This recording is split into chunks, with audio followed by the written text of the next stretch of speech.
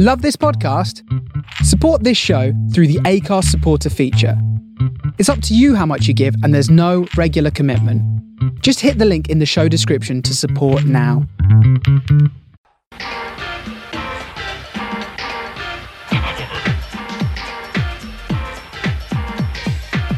Campionato di calcio italiano.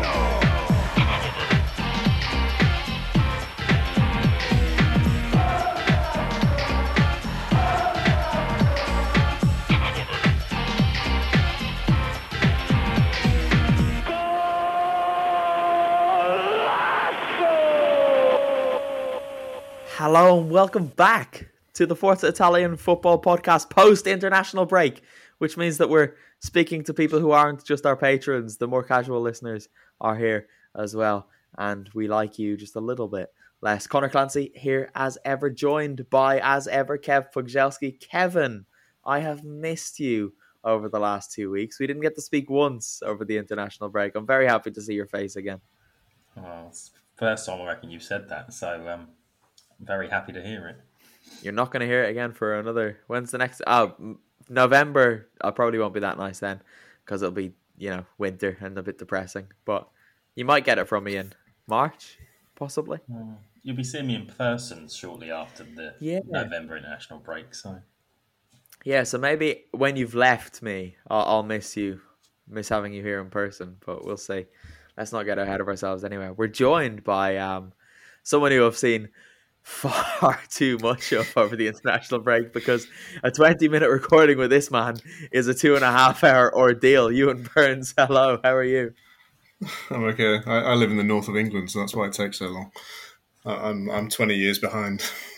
I get nervous when you come on this podcast, because I think you're either going to pull out sick or we're going to have serious problems with the technical details. But so far so good. Let's hope it stays the same.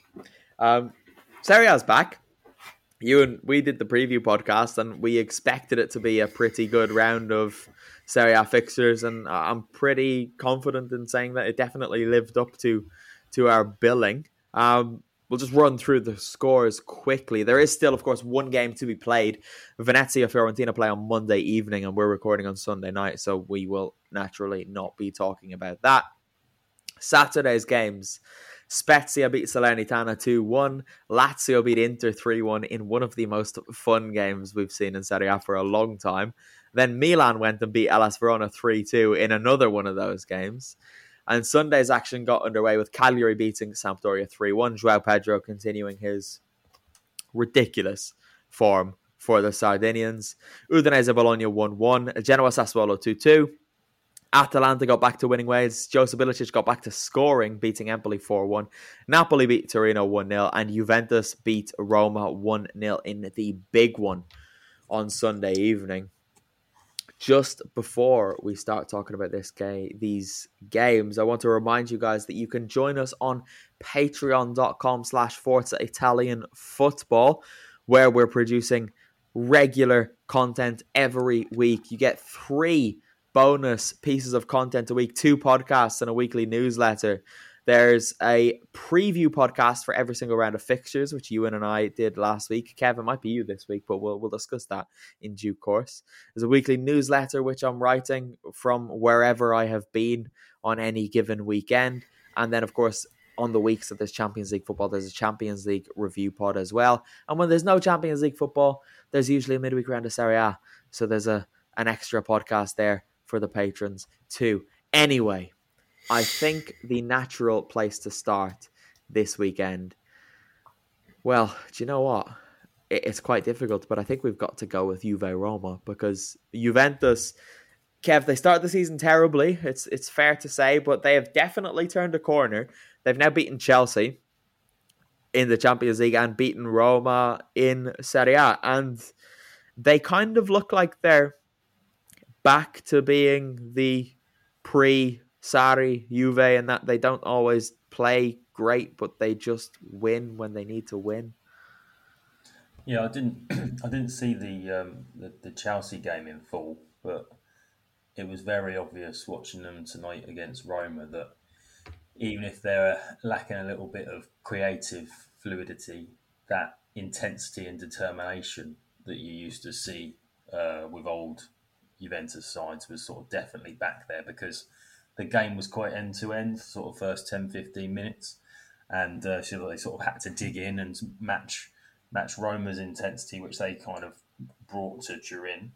And there was very visible signs of what we would probably class classic Juventus under Allegri. Ewan, were you impressed by what you saw from Juve here, and that they just got the job done in a way that we used to have them as being so, clinical in doing? They were back to that again this evening.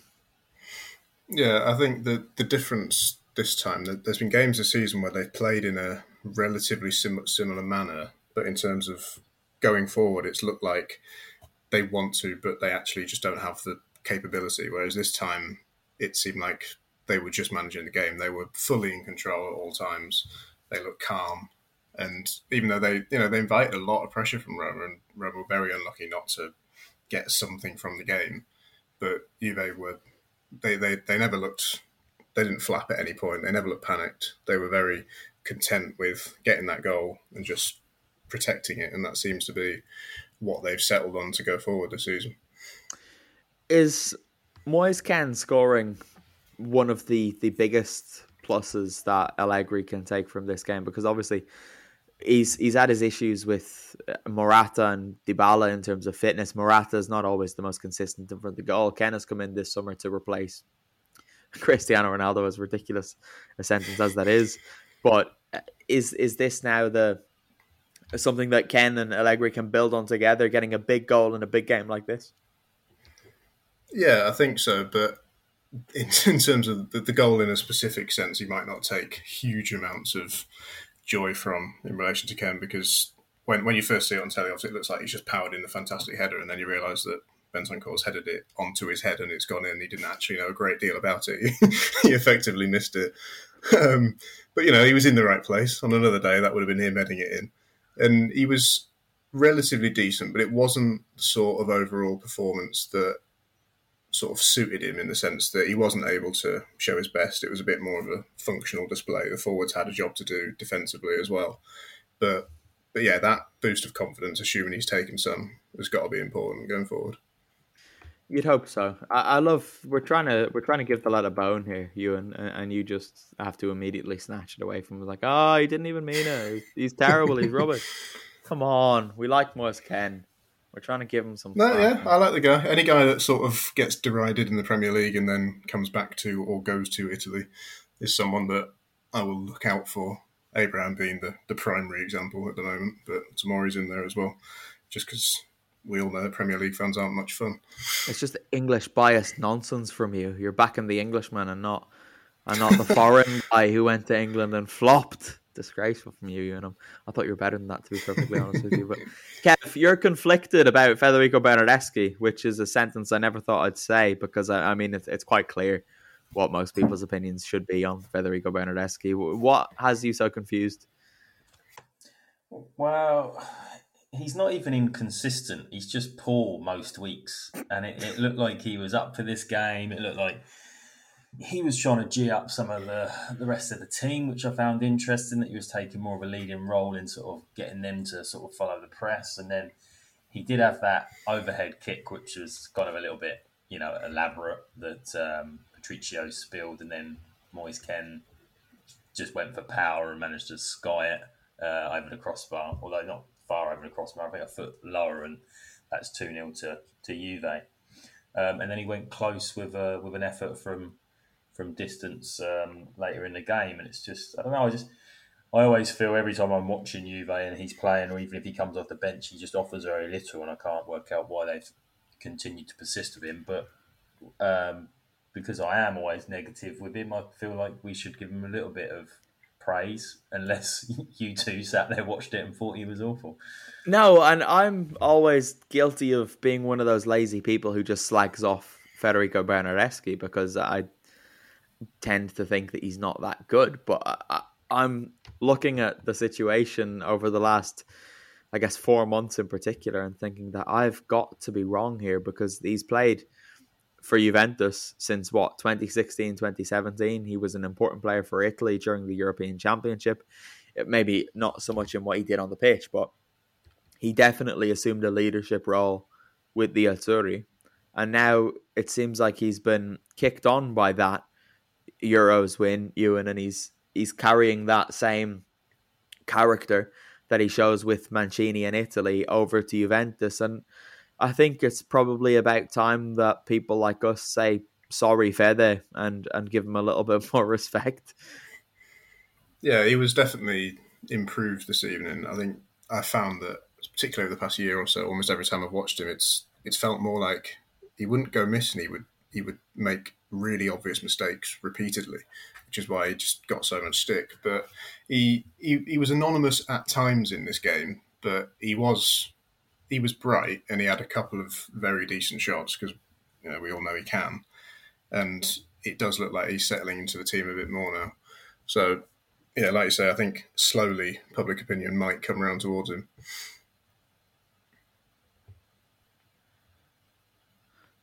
Kev's not looking, that's good. Kev, have you anything else to say about Bernardeschi before we move on? No. I didn't see the note pop up. Good. Right, anyway. But you were quite impressed with him this evening, yeah? Generally? Yeah, generally, yeah. Okay. He'll be crap next game, though.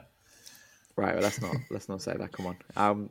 Someone who is consistent in the most unfortunate of senses is Nicolo Zaniolo, and he's got some more problems, Kev, and it's depressing because, look, we're not saying anything new, not even for this podcast, but on his day, when he's fully fit, he's probably the best and most talented player that Italy have at their disposal. But are we ever going to be able to rely on Zaniolo to even play 30 games a season? It doesn't look like it or feel like it at the moment. He came down from a jump with almost a straight leg. Looked like he kind of maybe just jarred the knee, opened it up a little bit, and then off he went. It's you tend to think that the fact that he's walked off is a positive, but then I also wonder whether there's a hesitancy now that he needs to get over, if it turns out not to be something more serious. And I'm only concerned, which I mentioned obviously before we came on, was how in the past at clubs Mourinho's been very quick to kind of lose faith in people that couldn't give him, the sort of regularity of being on the pitch and fighting for the cause. And I think if Zaniolo needs a little bit of arm around the shoulder, while he's obviously coming back from what were consecutive bad injuries, I just worry whether he'll get that from Jose. With Mourinho, you seem to get all of the support in the world or none of it. So hopefully it will be the former, and Mourinho will take the approach where he adores him and gives him everything and shows up at his house unexpectedly and gives him phone calls to check in on him and see what he's watching on telly and that sort of Mourinho. But yeah, it is heartbreaking to see, because this is a guy, when you see this Italy team and what they did in the summer, he could take them to another level as well, but you just don't get the impression he will. I liken it to when Mourinho kind of, classic Mourinho at Chelsea with Aaron Robben. And he was very quickly packed off to Real Madrid, and obviously then he really went to Bayern and was phenomenal even with his injury record. But it'll be interesting to see what happens with Zaniolo at Roma. Yeah, it's not nice to talk about things like this when the kid is still only 22 and has shown more talent in a few years of playing in Serie A than most players have in an entire career. But interestingly, I think Mancini's the same. When we think about Italy needing to depend on him because of his talent, and Mancini likes not necessarily a settled squad, but he talks about the need for everybody within the squad to have to play their part. And if he feels he can't depend on him to be around when he's maybe looking, say Mancini's sat there now, he's thinking, I've got these games coming up in November. player I want to be doing that is Zaniolo. Then he sees him go down, and you think, hopefully, he doesn't get that treatment from either coach, and they give him every opportunity to kind of prove himself, his fitness, and that he's available and dependable. On the other side of the capital was probably the most fun, the funniest moment of the weekend definitely came in the capital, where champions Inter went down to face Lazio. Simone Inzaghi and Joaquin Correa, as we'll come to discuss, returned to their former homes. Inter went 1-0 up. Ivan Perisic scored a penalty. Everything looked rosy until after the hour mark, when Ciro Immobile scored a penalty of his own. Then Felipe Anderson scored in the 81st, and Sergei Milinkovic-Savic scored in the 91st. And Lazio won 3-1. Ewan, I didn't see this coming, and with every passing week, Lazio annoy me all that much more, because they thumped Roma, then they got hammered by Bologna, and now they're beating the champions. What is going on with Sarri and that club? Yeah, they won't settle down, will they? Like we all keep thinking, eventually, new coach, etc., they will settle into something that we recognise as a football team that you can discuss and not suddenly be completely wrong the next week or right when you weren't expecting it. But we said on the preview that Lazio squad-wise are in a better position than Inter go into this game. But I would never have predicted a 3-1 win. Albeit, a late goal can distort the scoreline, etc., because by that point, as we'll come on to, everything had gotten very daft and people were just mucking about, and it wasn't really a game of football anymore. It was just a series of scraps with the ball moving about every now and then. But Inter just looked... There just wasn't much fizz about them, and Simone Inzaghi didn't seem capable of changing that throughout the game at all. Do you think Lazio's warm reception of Inzaghi got to him a little bit, and he wasn't as fiery as usual? Possibly, but I always struggle to sort of comprehend how that can specifically influence football match, if you know what I mean. What would that have specifically made him do differently? But, maybe it subdued his talking before the game or at half-time or whatever, and he just wasn't getting them quite up for it in the manner that they probably needed him to, given the tiredness of the squad and how heavily rotated it was. Kev, there's been a lot of talk. I think Lazio's tepid first half was part of the problem for Inter, because they almost went in leading at half time thinking, we're gonna walk this without putting much effort in at all. And then Lazio kind of came out second half firing and with a little bit more determination about them, and Inter was like, how can we have a swing, a real swing for performances of the opposition, and just didn't really get into it and started arguing amongst themselves or wanted to take chunks out of the opposition. Well, that's it, right? Because the first half was completely different to the rest. And I'm looking back at this thinking, was much of the narrative that we're seeing being said about this game, much of the discourse seemed to be decided at half-time, because I've seen so many people say, yeah, Inter lost, but they dominated this game. Lazio had more possession. They had 19 shots to Inter's 12, 8 on target to Inter's 4, 53% possession to Inter's 47, 565 passes to Inter's 503.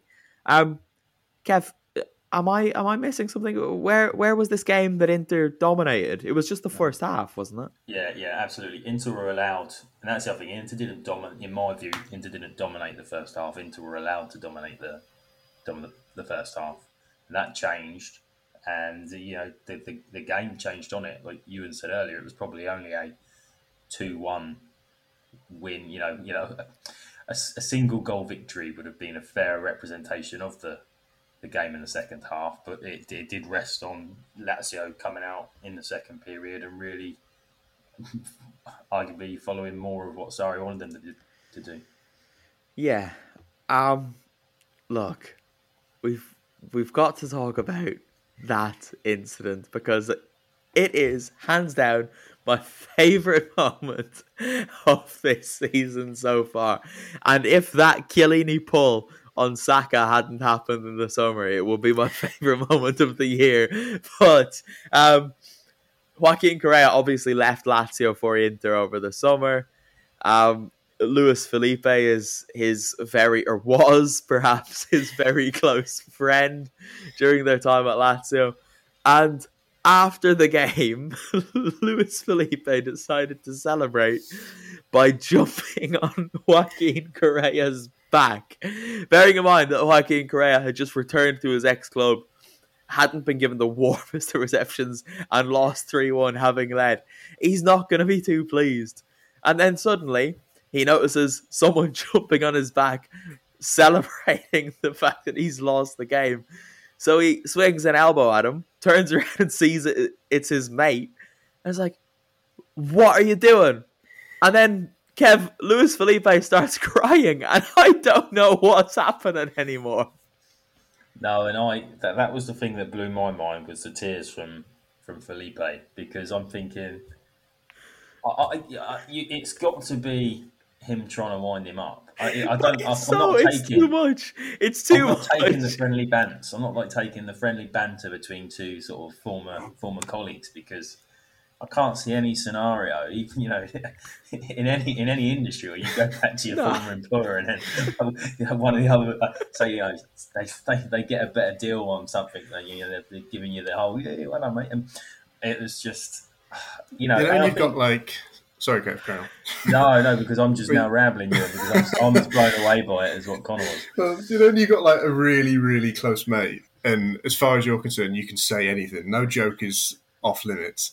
It's almost like Luis Felipe thinks that that's what they are, and he's thought, he'll find this funny. I'll jump on it. He's just been booed for the whole time he's been on the pitch, and they've just lost. But he'll find this funny, and then he's realised he's horrendously misjudged it. He jumped, and his mate now hates him, and he's crying. Just send him a cheeky message after the game. Don't jump on the guy. Yeah. It's one of those things you do in the tunnel after you've showered, after the heat of the moment is gone. You don't do it on the final whistle and think everything is going to be fine. And it was just absolutely bizarre. Do you know, there was, when I played football in school at lunchtime one day when I was a kid, and me and one of my teammates from the team that I played for were against each other, and he scored a goal on a corner and jumped on my back, and I shrugged to get him off and ended up elbowing him in the nose. And then he got really angry, and everyone had to come in and like keep us apart. And it was just like, well, what did you expect? I was just trying to get you off, and you jumped on my back. What did Luis Felipe expect? It was like Joaquin Correa had scored a goal for Luis Felipe's team, and it was the most bizarre of incidents I think we're likely to see this season. And I just hope that something more outrageous happens, but I can't see it happening. I can't wait for the interview about it. I just can't wait for the return fixture when the other person, Correa, does it to Felipe, or Felipe does it again. Maurizio Sarri said something interesting, not about that incident. Well, we've unfortunately got to move on from that, but he was following the likes of Thibaut Courtois and others who have bemoaned the number of pointless games of late, and he spoke about how in a week his team can play 3 matches, and then every month there's an international break between the beginning of the season and Christmas, and then that's just following the European Championship as well. And he's saying that for as long as he's been at Lazio, effectively, his players have had more training sessions with their national team where they can actually work on shape and things that matter than they've had with Lazio, because the games are coming so thick and fast. And with a coach like Sarri, it's so important that he gets opportunities to coach his players to play in the way that they want to. Otherwise, what is the point other than, as he and Courtois have said, other than money for the federations? Yeah, it's a really tough situation for all coaches, and then particularly coaches who are new with their team. Because like I say, they're trying to instill ideas within them, and they can't get a settled squad in front of them. They're getting more injuries than normal, and they just can't finalise what they want to do. But then even more so potentially for someone like Sarri, who is trying to get a new style out of a team who have played the same way pretty much for 5 years.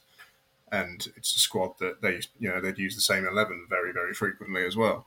So he's got a lot of work there to do regardless, and then he's constantly getting interrupted. Basically, he just can't get all of his team together. He's got half the team, while some of them are away, etc.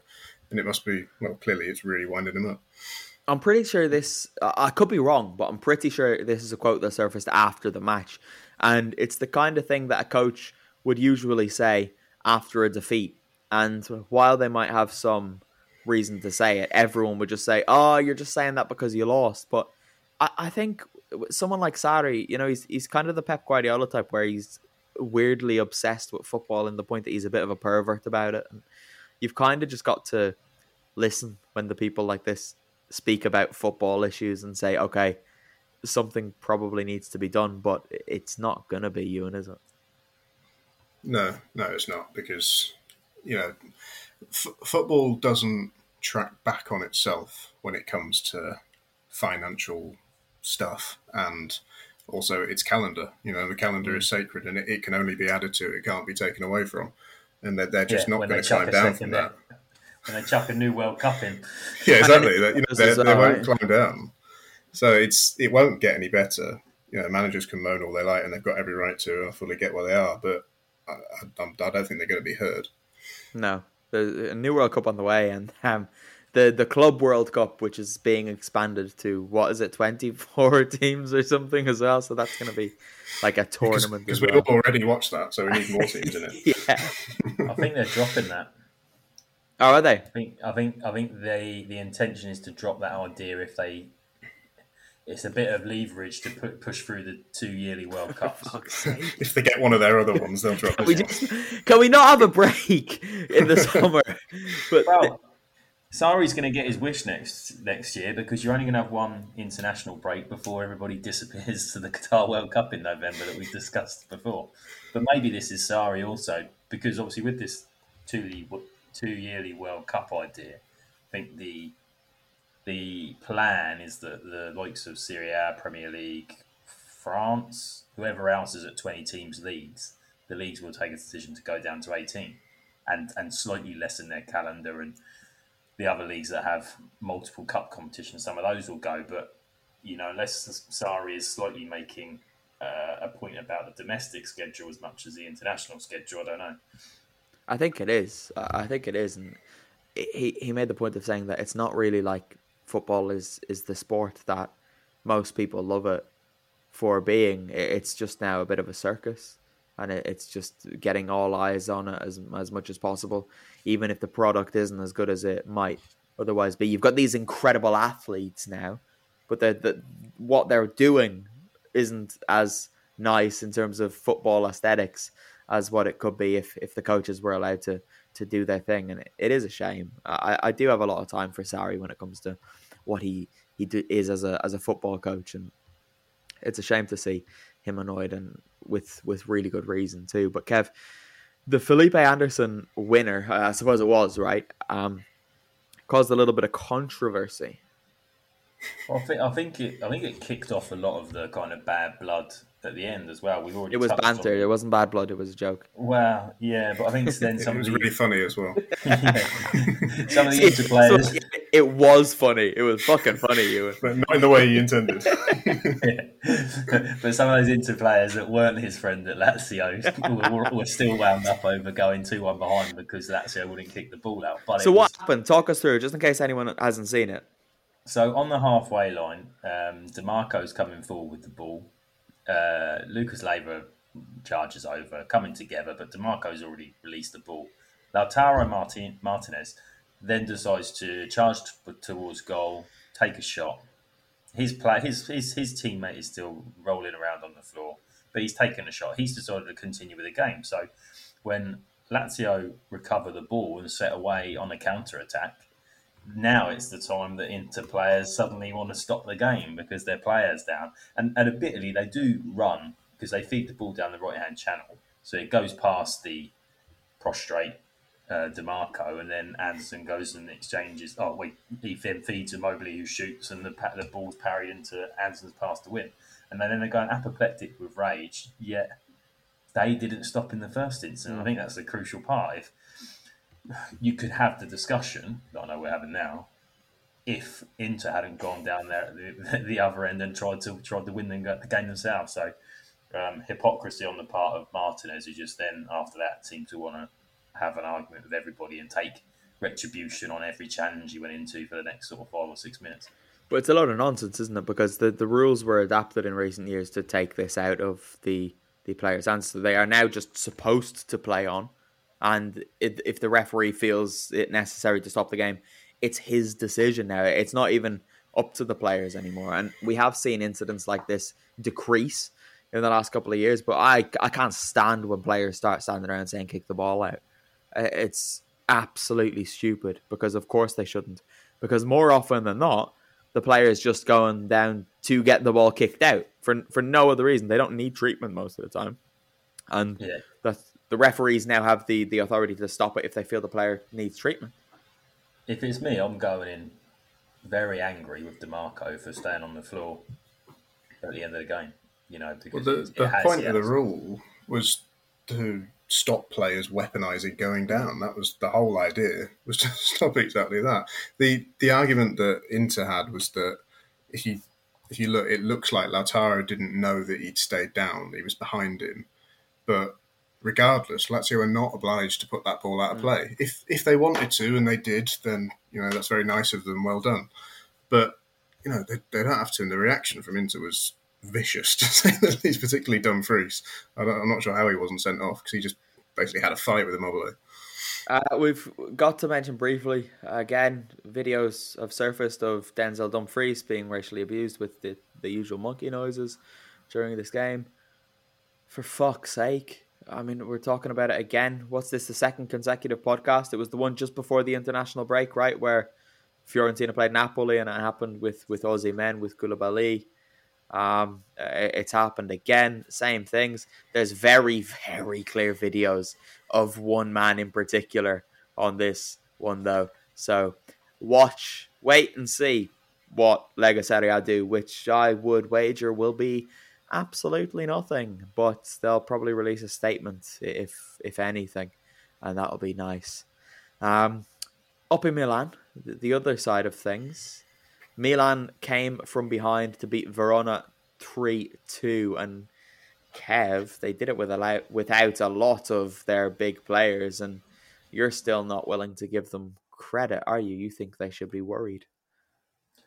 No, I think they should get plenty of credit, for the character they've shown. It's not what you wrote to us on Slack, mate. Well, no, there's 2 points here. So there is great character shown by Milan, but they were playing Verona. And I almost feel like, because they've got a double header now pretty much coming up against Porto in the Champions League. And they've got a lot of players out. And the start that they had in Milan this weekend, where they gave away two sloppy goals, maybe suggests that the squad depth isn't great. And where they're in quite a strong Champions League group, getting 6 points from those two games against Porto could be quite crucial. Whereas if they'd had these injuries earlier in the season and they'd gone and lost to Liverpool at Anfield and they dropped points at Atletico, you'd argue, oh, that's fine because we were unlikely to sort of get maximum points from those games. And so really you'd want to have full strength against Porto to go and just breeze through those games, have 6 points going into the last two rounds of fixtures. And I think that's just where they should maybe be concerned if they turn up, because Porto were terrible while I was in Portugal watching them play Liverpool the other week, but they still can threaten and cause you trouble, as was it last season Juventus saw in the Champions League knockout rounds. Yep. And so that's where I've got concerns from. Character-wise, no, if they can dig out and get a result against them, but the depth doesn't look there at the moment just because of the quantity of injuries that they've got. They'll be fully aware that they got away with one yesterday against Verona, in the sense that they were really poor for large parts of the game. It was a game that they knew if they were going to win, it would be quite tough because of all the injuries, because of the international break, etc., which will affect them way more than a team like Hellas Verona. But they'll take the points in a league sense. They'll take the points and be absolutely chuffed with it and think, right, we got away with that. Points are points. Regroup. But like I say, with the Champions League, they won't, as bad as Porto were against Liverpool and seem to regularly be in the Champions League, despite having very good players, they won't get away with that if with that sort of result. If they're going to get through the Champions League group, it just won't happen for them. Are none of you on my side here that I think Milan should just finish bottom of their Champions League group and win the Scudetto? Because they will. It would be the right thing to do if it were like easy to do that. If you know what I mean. Of course it is. Just don't be Porto. Balance to strike. It's fine. It would be a bold move for Pioli to come out and go, we've got a few injuries. We're binning off the Champions League now because we're going to win the Scudetto. He doesn't have to say it, though. He doesn't have to say it, but just do it. But we'll know. No, he won't. He'll just be like, he can always just point to the injuries and say, we had terrible injury problems. The Champions League was a disaster. Look at all the injuries we had. And in reality, he's waxing his lovely bald head, giving a wink to a camera at Milan Elo. Giving it a full Mr. Burns. He's having a lovely Mr. Burns references from Mr. Burns. We need to be careful there. It's the first one I've ever done. I've fully got into your head there, and this means nothing to the listeners either, which is great podcast content. But come on, if they get knocked out of the Champions League, they'll do what Inter did last year. You know what, Connor? I know this isn't a... he's using my name. He's using my name. Yeah. I'm in trouble. This isn't a Italian football reference, but in 2015-16, here he goes. I knew it was going to Liverpool. Well, it's always going to be Liverpool. But he said, squad depth isn't good enough. I'm going to play the kids in Europa League. We need to prioritise getting into the Champions League. And that almost was the nail in his coffin after kind of doing that, and it was clear that he was doing that. Klopp came in the October, said, "I'm going strong in every competition. We're a goal within winning the Europa League, and they were within a point of getting into the Champions League." Like as Ewan said earlier, you just can't. Football is hard at elite level. You just can't. You've just got to go for everything and hope that you get something. But Kev, Liverpool didn't have a very good squad, right? Their goalkeeper was rubbish. Their defence was rubbish. Milan have arguably the best centre-back pairing in Serie A in terms of who play with two central defenders. They've got one of the best goalkeepers in Serie A, who is albeit out for 2 months now, but he'll be back once they're out of the Champions League. And they have the perfect balance of experience and youth to go and win the Scudetto. If they get knocked out of the Champions League, they've got to win it. They just have to. But I think this shows that they haven't got depth beyond that to win the Scudetto. This goes on much longer. If they have more performances like this, they will not win games. They will not have somebody shinning it into their own net in as comical fashion as Felipe jumping on Correa's back. I think you're making a bold statement there, saying that they can go just give up on everything else and go all out onto for the Scudetto. I'm convinced by them. They've been getting these wins without Theo Hernandez, without Simon Kjaer, with Daniel Maldini and Alexis Salamackers playing in the team. Leao hasn't been starting. Ibrahimovic has been injured for ages. And they've got these players to come back. They're fine. They've got one of the best squads in Serie A. And in terms of the chemistry that team has since Pioli's come in, it's second to nobody else in Serie A. I don't think they have an excuse if they don't win the Scudetto this season and they're not in Europe after Christmas. No excuses, to be perfectly honest with you. But would it be in Pioli's nature to, elite professionals, etc.? Is it that easy to be pragmatic and think, all right, I'll sort of semi-throw these games because it might suit us in the long run? Or, is he going to think, no, we can get through this group and we can balance it because we are good enough to win the league and get further in Europe? There's also all the revenue that comes with that as well, which might be in his head. Some coaches care about that, some don't. No, of course, right. And if you speak to any professional footballer, they will tell you that they just want to win every single game. Even when they play in these Coppa Italia matches against Spezia or something, and the fans say, "Oh, we don't care about it." So if we lose, the players didn't care either. That's absolute nonsense. No footballer goes onto a pitch for a match and doesn't want to win that match, however meaningless it is from the outside looking in. Every professional footballer wants to win every single match they play. But I'm not suggesting that Pioli should deliberately throw it, obviously.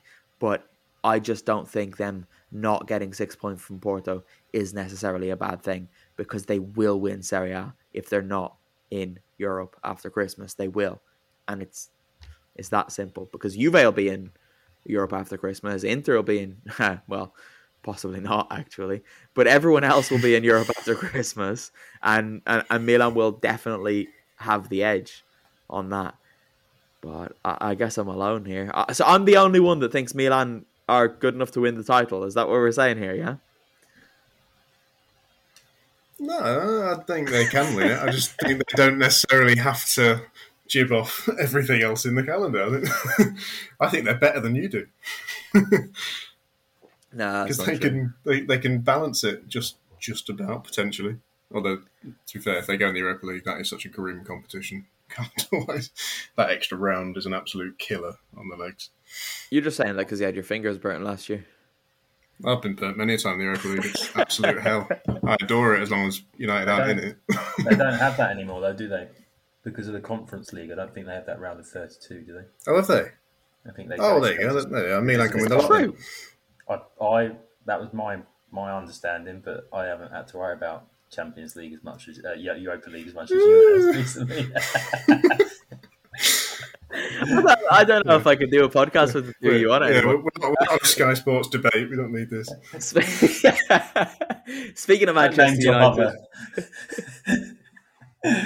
God, come on, get it together. Speaking of Manchester United, you and he's scared because Atalanta are back to winning ways. Josip Ilicic is back to scoring goals, and they beat Empoli 4-1 away from home on Sunday. Yes, I'm scared, all right. So leave me alone. We're not very good. Atalanta seem to have hit their goal-scoring form in time. As you say, they're always very slow to warm up, but particularly Ilicic in that game today, he's one of them players who's so joyful that when you watch him recently and he's not quite been at it and stuff doesn't quite come off, you feel sad because you feel like you've been robbed of a really great moment. Because when it does come off, as we saw with his second goal today, he's so incredible to watch that he can just hurt anyone. There's no defenders that can account for him when he's really, really, really on it. And, United certainly can't. And that will be a really fascinating game. I think United are going to hammer them. Did you watch us yesterday? Nope.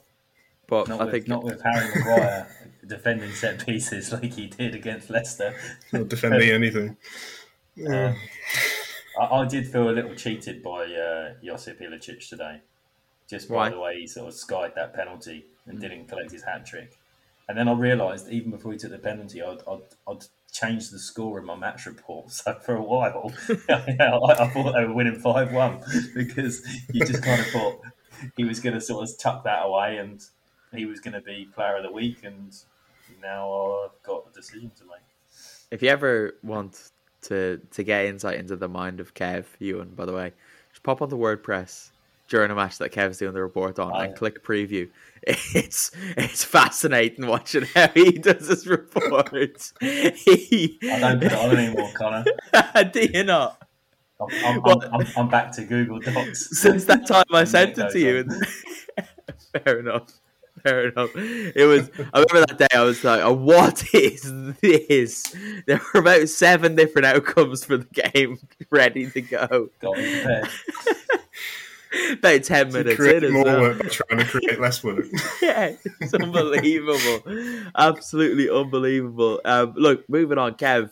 Napoli beat Torino 1-0. Victor Osimhen scored. Lorenzo Insigne took another terrible penalty, but Napoli are now 8 from 8. Yeah, 8 from 8 is a great run. Still not the record, but a little bit what we've been talking about with Milan, the changes that Spalletti has available to him. The fact they've won a couple they've ground some of these games out and won late, influenced by the changes that they've made to bring players like I think Lozano came off the bench today, and had a hand in the sort of the move that sort of eventually dropped to Osimhen. And it's not that I don't think Milan will win the league, but I'm growing ever more confident that Napoli will put it together. That's the death now, is it, from my comment? No, because everyone just needs to stop talking about Napoli and the Scudetto until Christmas. Because I can't remember the exact teams they play, but between November 21st and Christmas, they play everybody, basically. Like, everybody. And even the teams who are nobodies, one of them Sassuolo, who they don't always have an easy time against. And then they play Juve again on January 6th. So everyone just needs to stop. Because Napoli are going to be probably still top on November 20th, but probably 6th on St. Stephen's Day. And that's just how it's going to go. Sorry, Napoli fans. But I've never annoyed Napoli fans, so maybe... That's me told. Well, I don't know what or when St. Stephen's Day is. Well, that could be in April for all I know. How do you not know when St. Stephen's Day is? I don't know. It must be something to do with religion, is it? Yeah, it Do is. we have that one? I don't know. Yeah, You call it Boxing Day. Oh, okay. That's what that is. Oh, right. The day after I wouldn't have Christmas. guessed that. I live in Italy where it's called Santo Stefano, which is Saint Stephen, and in Ireland it's called St. Stephen's Day. Sorry for not being British, guys. Jeez. I called it I'm on holiday. Okay, right. That's a long name for a day, Kev. I think you need to reevaluate that one. It's I'm on holiday day. You try getting a card for it. Napoli play Roma next week, by the way. Napoli play Roma next week, which is going to be fascinating, and it's just before Inter play Juve. Sunday next week is going to be mad. So the preview pod on patreon.com/ForzaItalianFootball is going to be more than worth signing up for a €5 a month to listen to that, as well as other things. You won't get charged until the 1st of November as well, so you can sign up and then cancel on the 31st of October if you're going to be cruel, but I'm sure the content will keep you in once you've signed up. What else happened this week? That wasn't really a question. I don't know why I put it out like that. Genoa Sassuolo finished 2-2. Gianluca Scamacca returned to Marassi, scored twice. Sassuolo looked like they were on their way to a win, but then Mattia Destro pulled one back, and Johan Vasquez scored in the 89th minute to steal a point for the Grifone. Sassuolo haven't really gotten into their groove post De Zerbi, and this will be a painful dropped points for them.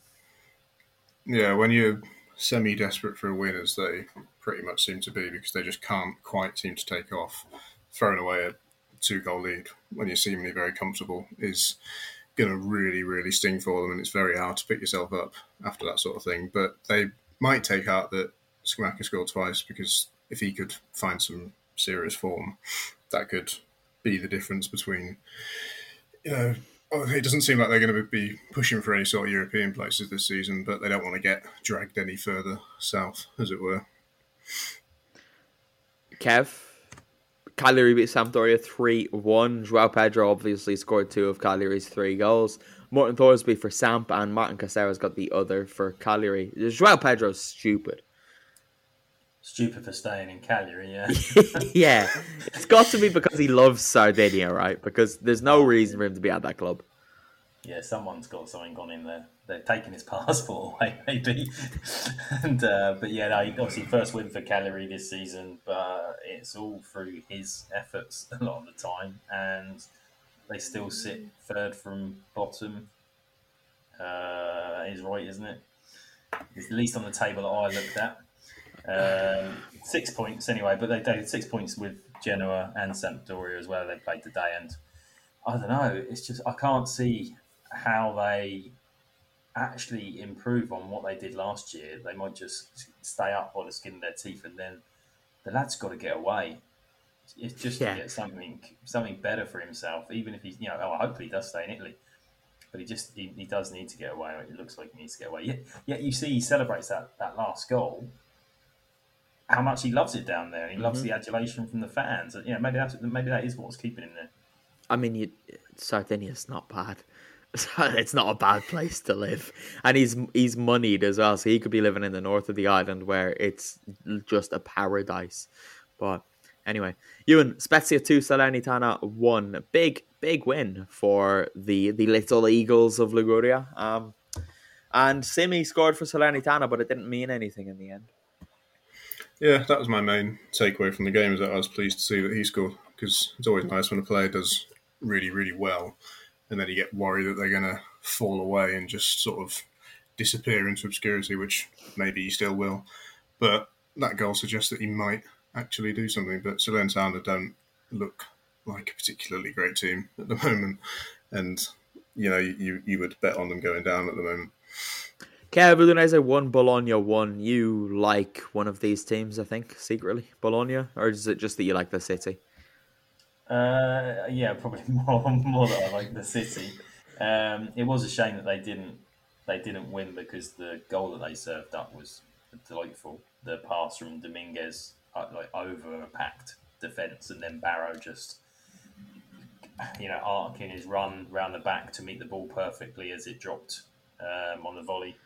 But it was a bit comical, the equaliser, where somebody shinned it right into the sky, and then Beto just rose above everybody else and headed it. I think either in the close proximity of the legs of the defender, it might even gone through the legs of the defender that was kind of like defending the corner on the post.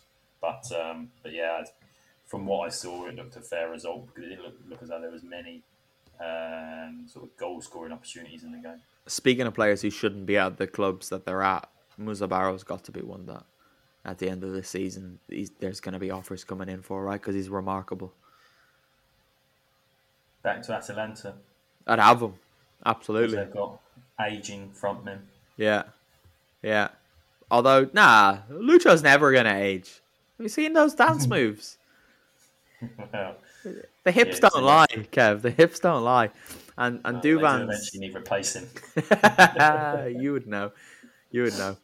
Speaking of comical own goals as well, did anyone else see Mattia Vitti's for Empoli against Atalanta? It was gorgeous. Absolutely gorgeous. Ewan, I think you saw that one, right? I did, but then I've forgotten about it again. What happened? Oh, Kev, did you see it? I was covering the game. I literally did a match report. We discussed it earlier. You write so many match reports, you don't have time to actually watch the match that you're reporting on. It might not have made it into the real one. Oh, next time we're having a beer, and I'll take you through my my match report process. Anyway, but no. So there was a deep crossover. I thought it was Ilicic actually to start with, but it wasn't. It was Myler, and it went right deep to the back post. Pasalic rose, heading it back across to Zapata, who was kind of coming in, and then Vitti just sort of kind of half stumbled, stabbed at it, and then it looked like the goalkeeper was going to be able to just fall on it and grab it. It went so slow. It went slowly over the line. It looked like Zapata could have got there and nudged it in and claimed what would have been his 100th Serie A goal, because he did get that later in the game. But he thought, sod it. It's going to be so funny if I leave this. I'm just going to let it trickle across the line. I don't want the record on this. It was. It was interesting, but it's amazingly not the most comical own goal this weekend. That was the bit, though, right? When Zapata takes the step towards it and then clearly decides, not like this. Not like this. And then he just kind of runs to Pasalic and is like, I don't know where to go. We'll hug each other. But then Pasalic did set him up later on. Very, very... Ewan, what's the opposite of selfishly? That would be unselfishnessly, I believe. Yeah, unselfishnessly, if you want, according to Ewan. But Pasalic was very unselfish with that one to set him up. And Zapata almost looked surprised, but he did well to turn it in the end. But guys, that'll do. That will do. For those of you who don't sign up to patreon.com/Forza Italian Football, you won't be hearing from us until next weekend. But for those of you who do love us and love Italian football and love Italian football content, head over to patreon.com/Forza Italian Football and sign up for €5 a month, and you will be able to hear 2 more podcasts this week in the form of a Champions League review and then the Serie A preview. And you'll also get the weekly newsletter, which will be going out on Tuesday or Wednesday, as it does every single week as well. So there's plenty of good to keep you over there. And I'm liking how many different countries we have represented in our patrons. It's quite nice to see. Kev, are you free to come on the preview pod this week? I should be, provided Okay. I don't get stuck in Madrid. Okay, so then Ewan, can you do the Champions League review pod? I can. I'm doing the Atlanta game, aren't I? So Thanks. straight after. I strategically asked you on the pod so you couldn't say no. Listeners, thank you very much. We'll speak to you again next week. Goodbye. Simili a degli eroi, abbiamo il cuore a strisce, portaci dove vuoi, verso le tue conquiste, dove tu arriverai, sarà la storia di tutti noi, solo chi corre può fare di te la squadra che sei. Storia di un grande amore, bianco che abbraccia il nero, un coro che si alza davvero per te.